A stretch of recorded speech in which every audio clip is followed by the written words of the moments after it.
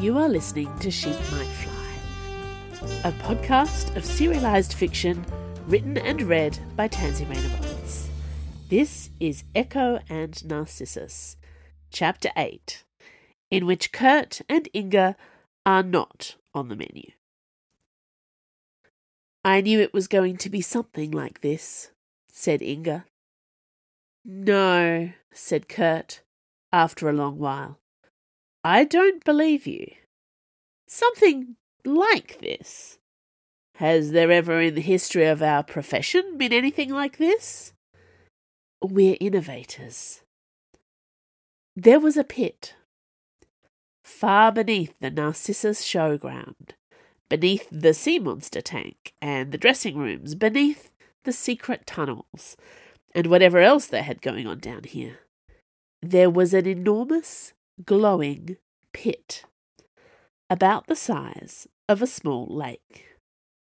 Mostly, it glowed purple. Sometimes, whip-thin tentacles shimmered and emerged from within it. They did not look like octopus tentacles or any other sea creature tentacles. They looked like, well, cosmic, otherworldly tentacles. So, that was a thing. Kurt and Inga hung by their wrists from a long beam that stretched across the pit, which meant they could see almost directly down into it and its eternal depths, if they looked down. Not looking down was a priority for both of them right now. Really, said Kurt, after a longer pause. You knew it was going to be something like this. The audience, Inga said, continuing their conversation from earlier. In the big top of the Salt Circus, it felt unusual. Audiences were half the size of those at Candle, but the audience felt warm, loving, connected. There's a high beyond the usual theatrical fuzzy feelings. That's why all the circuses love coming to Narcissus so much. They're addicted to how it feels to perform here. The magic. Circus magic, or? I'm not speaking in metaphors. And speaking of magic, we didn't rehearse, Kurt. We barely even did a run-through. But the show went like clockwork. We improvised, and it was marvellous, and no one got hurt. Somehow it seemed like a great idea to let an unrehearsed teenager do a ridiculously challenging stunt, and it went perfectly. That doesn't happen in any circus. I don't believe the Salt Circus artists are especially lucky, and I don't believe they have such a welcoming policy about guest performers at any other site. I think everything that went down today happened because their tent was pitched here, directly above, well, this. Kurt sneaked a very brief peek down at the glowing cosmic pit beneath them, then wrenched his eyes upward again. Their wrists were tightly bound in metal cuffs, held in place by short, heavy chains. One of the sleeves of the fancy suit he was still wearing was torn from being manhandled into the cuffs. Going quietly was the plan, but try telling all of Kurt's reflexes that. He'd figured it wouldn't last, this suit, but he'd thought maybe more than a day. I can't believe we surrendered, he muttered. We never used to have weaknesses that assholes like Grayson could use against us. Well, that was before you fell in love, said Inga, in a knowing voice. Kurt's head snapped around to look at her. In love? He was not. That was just because he agreed to play fake boyfriends with the gaffer and was now feeling seriously betrayed. Didn't mean. Inga looked amused, like she knew exactly what was going on in his head. With the circus, she said gently. 6 weeks ago, there was only us to protect, you and me. Now you have the well-being of an entire circus to worry about. That's a lot of moving parts. You know you don't have to do it alone, right? He looked at her for a long time, not quite able to come up with a clever response to that particular bombshell. Inga nodded. I have some bad news, though. Their situation could literally not get worse, could it? What now? I'm pretty sure that man didn't take the babies in order to make matching accessories for his revolting suit. Then what? Kurt paused and looked down at the magical roiling mass of cosmic something beneath them. Oh, hell. Your girlfriend has it right, said the smarmy voice of Grayson. He walked around a wide platform that ran the perimeter of the terrifying pit. He still held Tiny Pearl in his hands. Tiny Pearl, heavy with oil that prevented her from using her wings properly. It must be soaking through his fancy tailored trousers. But Grayson had a tailor on standby, so he clearly didn't care.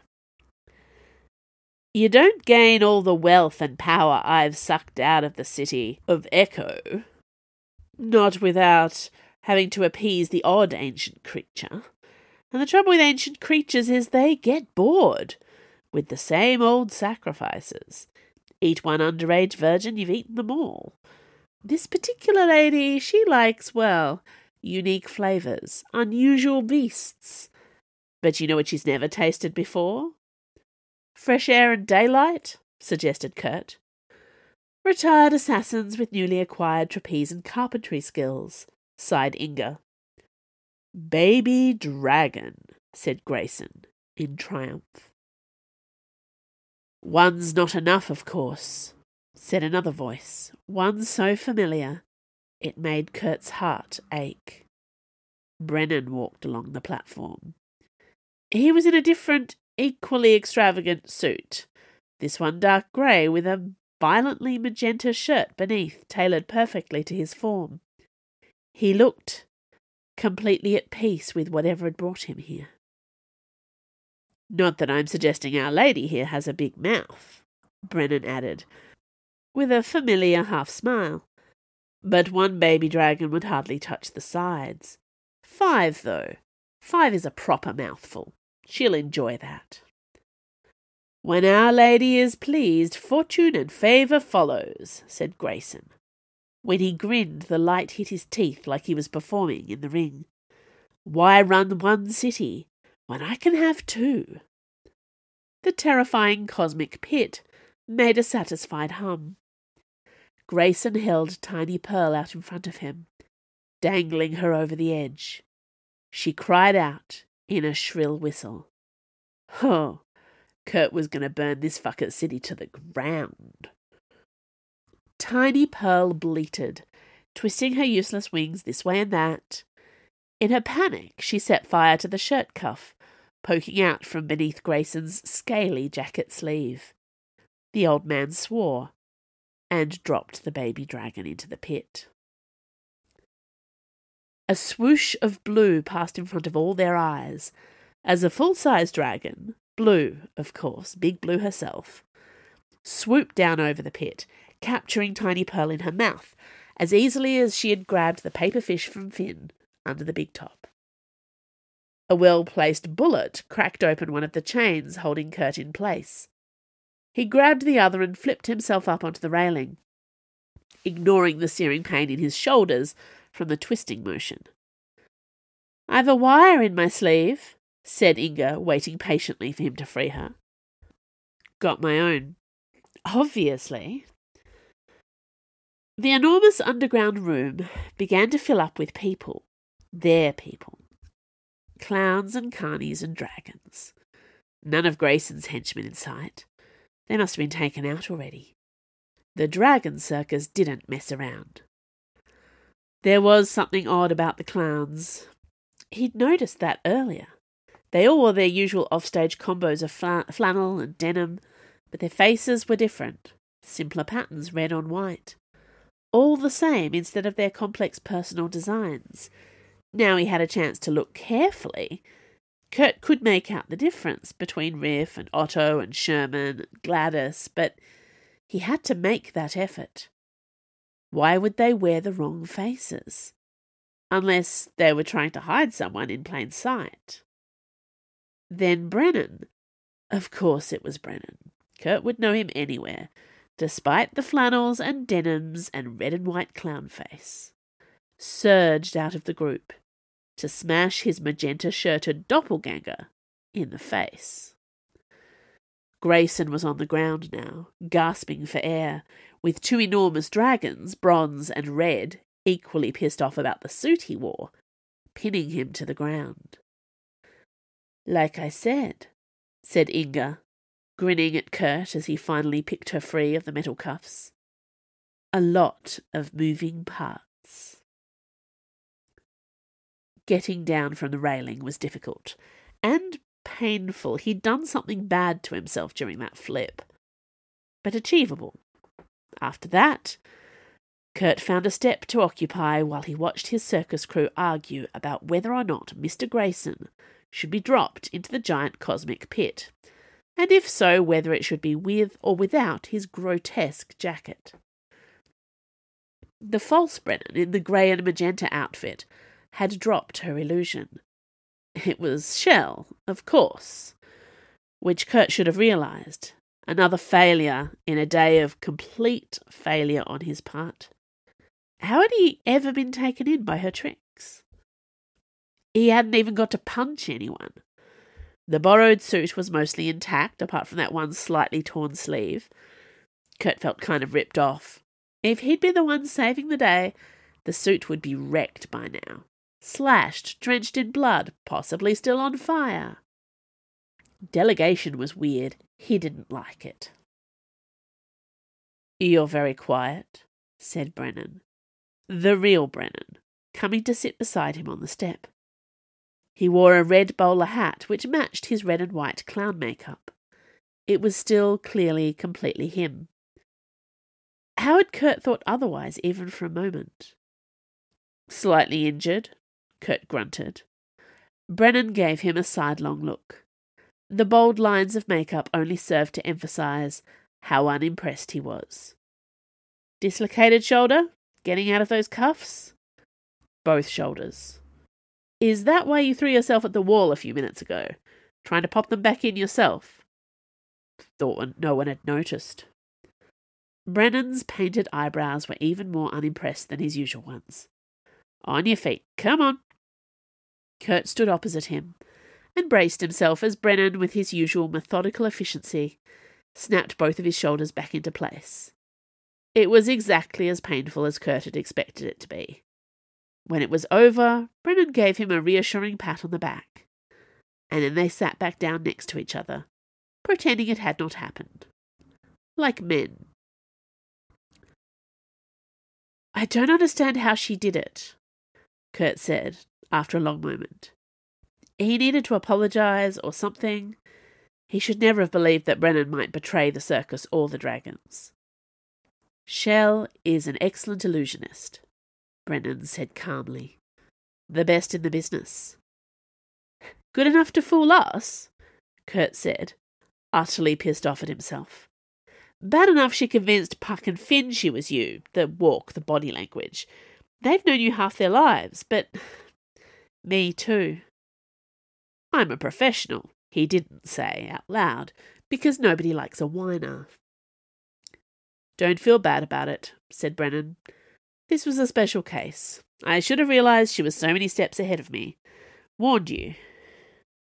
"She must know you pretty well," Kurt said thoughtfully, "to be so convincing in her performance when she took the babies, especially if she hadn't seen you in 15 years. Brennan let out a long breath like a sigh. "She knows me better than anyone ever has." "Your ex, then?" This was fine. Kurt could take this information on board. One more detail in an extremely complicated day. "Worse than that," said Brennan. "She was my Inga." Kurt stared at him. Of course. This world. The world of echo mobsters and fancy hotels and sharp suits. Of course Brennan had not been a lone operative. He was too good for that. "And you left her?" he said without thinking. Brennan winced. I can't even say it was for noble reasons. I wasn't ready to go straight then, wasn't questioning my life choices. I was young and stupid, and everything here was so easy working for Grayson. I thought we could be bigger, badder, better out there in the world. Shell did not agree. So I left her, went to the mainland, did a lot of damage. The further I got away from Echo and Narcissus, the more I felt that ache to return here. I didn't trust it. I don't trust anything that overwhelms reason. So I fought it all the way.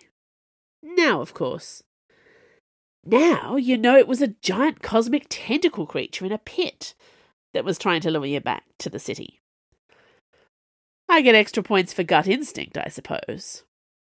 Brennan looked sad, an effect only made more obvious by the clown makeup.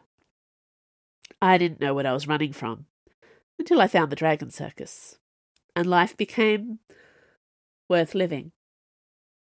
I know that feeling, said Kurt. Yes, said Brennan, with a sudden blinding smile. I think you do. Excuse me, I think I owe my old partner an apology, and a very meaningful threat about what will happen to her if she goes near my dragons again. He stood up, to head in Shell's direction. She's gonna stab you, Kurt informed him. She's going to try, Brennan agreed. Should be interesting for both of us. Inga passed him as Brennan headed down towards the prisoners. She sat with Kurt for a while and watched as the crowd of clowns and crew parted to let Brennan through. You're still hot for him in grease paint, then, she remarked thoughtfully. Something I didn't need to know about myself, Kurt sighed. A roar of applause rose up as some of the clowns ripped the dragonhide suit from Grayson and hurled it into the pit. Come on, said Inga. You won't be happy until you've counted the baby dragons for yourself, and at least one of them has set fire to your hair. You know me so well. Kurt was not going to be happy until every member of the Dragon Circus was well away from these cursed cities, and on the road again to anywhere else. But seeing Mr. Grayson lose his stupid jacket wasn't bad at all. Thanks for listening to the penultimate episode of Echo and Narcissus here on Sheep Might Fly. You can sign up to my author newsletter for updates. Follow me on Twitter at TansyRR or Sheep Might Fly. Find me on Facebook at TansyRR Books. If you like this podcast, consider supporting me at Patreon, where you can receive all kinds of cool rewards, early ebooks, and exclusive stories for a small monthly pledge. And right now, those ebooks include the 2 Dragon Circus stories. So yes, you could become a Patreon subscriber, download the ebook, and read next week's chapter right now. Otherwise, I'll see you back here next week.